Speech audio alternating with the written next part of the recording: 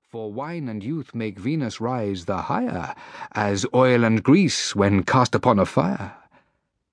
And in her own clear virtue unconstrained, many a time a sickness hath she feigned, wishing to leave some crowd that, growing jolly, was more and more disposed to talk of folly, as at these feasts and dances where excess grows fast and often ends in wantonness.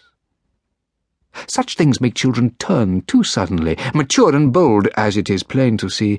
This is a peril, and always has been so. For all too soon the innocent will know the ways of boldness, being made a wife. And ye dames in your later years of life, that have the daughters of a lord in care, take no offence at what I now declare. Ye have this government ye exercise for reasons, and but one of two applies, either that ye have kept your honesty, or fell once from the ways of constancy, and know the old dance fully, and have shaken such ill ways from you wholly, and forsaken them finally. For Christ's sake then I say, shirk not to teach them virtue day by day. One that has been a thief of venison, but with his evil skill and ways is done, protects a forest best of any man. Then keep them well, for if ye will, ye can. Wink at no faults they show, lest ye should find that ye are censured for your evil mind, for he that winks at evil must betray his trust, and heed well what I have to say. Of treasons none so sovereign pestilent as falseness, that betrays the innocent. Likewise, ye parents, it devolves on you that have your children, though but one or two, to keep them in your charge and give them schooling, for the full time they stay beneath your ruling.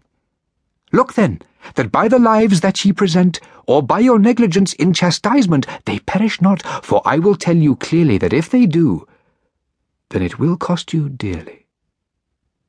Under a careless shepherd, though no coward, the wolf hath many a sheep and lamb devoured. Let this one instance make the matter plain. Now to my story I must turn again. This maid of whom I tell did not require, she kept herself so well, a woman by her, for in her life might any maiden read as in a book every good word and deed a virtuous maiden rightly should possess. Such prudence had she, and such graciousness. Thus of her goodness and her beauty too, on every side the rumour sprang and flew, and through the land all praised her character, that virtue loved, save those that envied her, hating to see one living prosperously, and glad of sickness and calamity. Well hath St. Augustine set this matter down. This maid one day was going through the town toward a temple, her mother at her side, as is the way of maidens far and wide.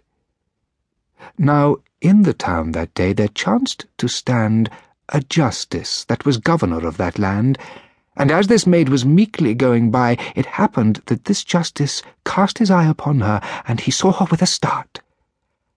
And in a little all his mood and heart were altered by the beauty of this maid. And to himself in secrecy he said, she shall be mine, in spite of any man. Into his heart the fiend leapt with a plan, teaching him quickly how with cunning skill he might constrain this maiden to his will. For not by force, nor any bribe, he thought, would he attain the purpose that he sought, for she was strong in friends, and fixed as well in a firm goodness so incomparable, that well he knew that he could never win her own assent to yield herself to sin. And therefore, after great deliberation, he sent for one that had a reputation within the town for cunning ways and bold. Unto this man the judge his story told in secrecy, the man his promise giving that he would tell it to no creature living, and if he did, that he should lose his head. And when the shaping of this plan had sped, this judge was glad, and made him merry cheer, and gave him many presents rich and dear. When he had shaped all this conspiracy from point to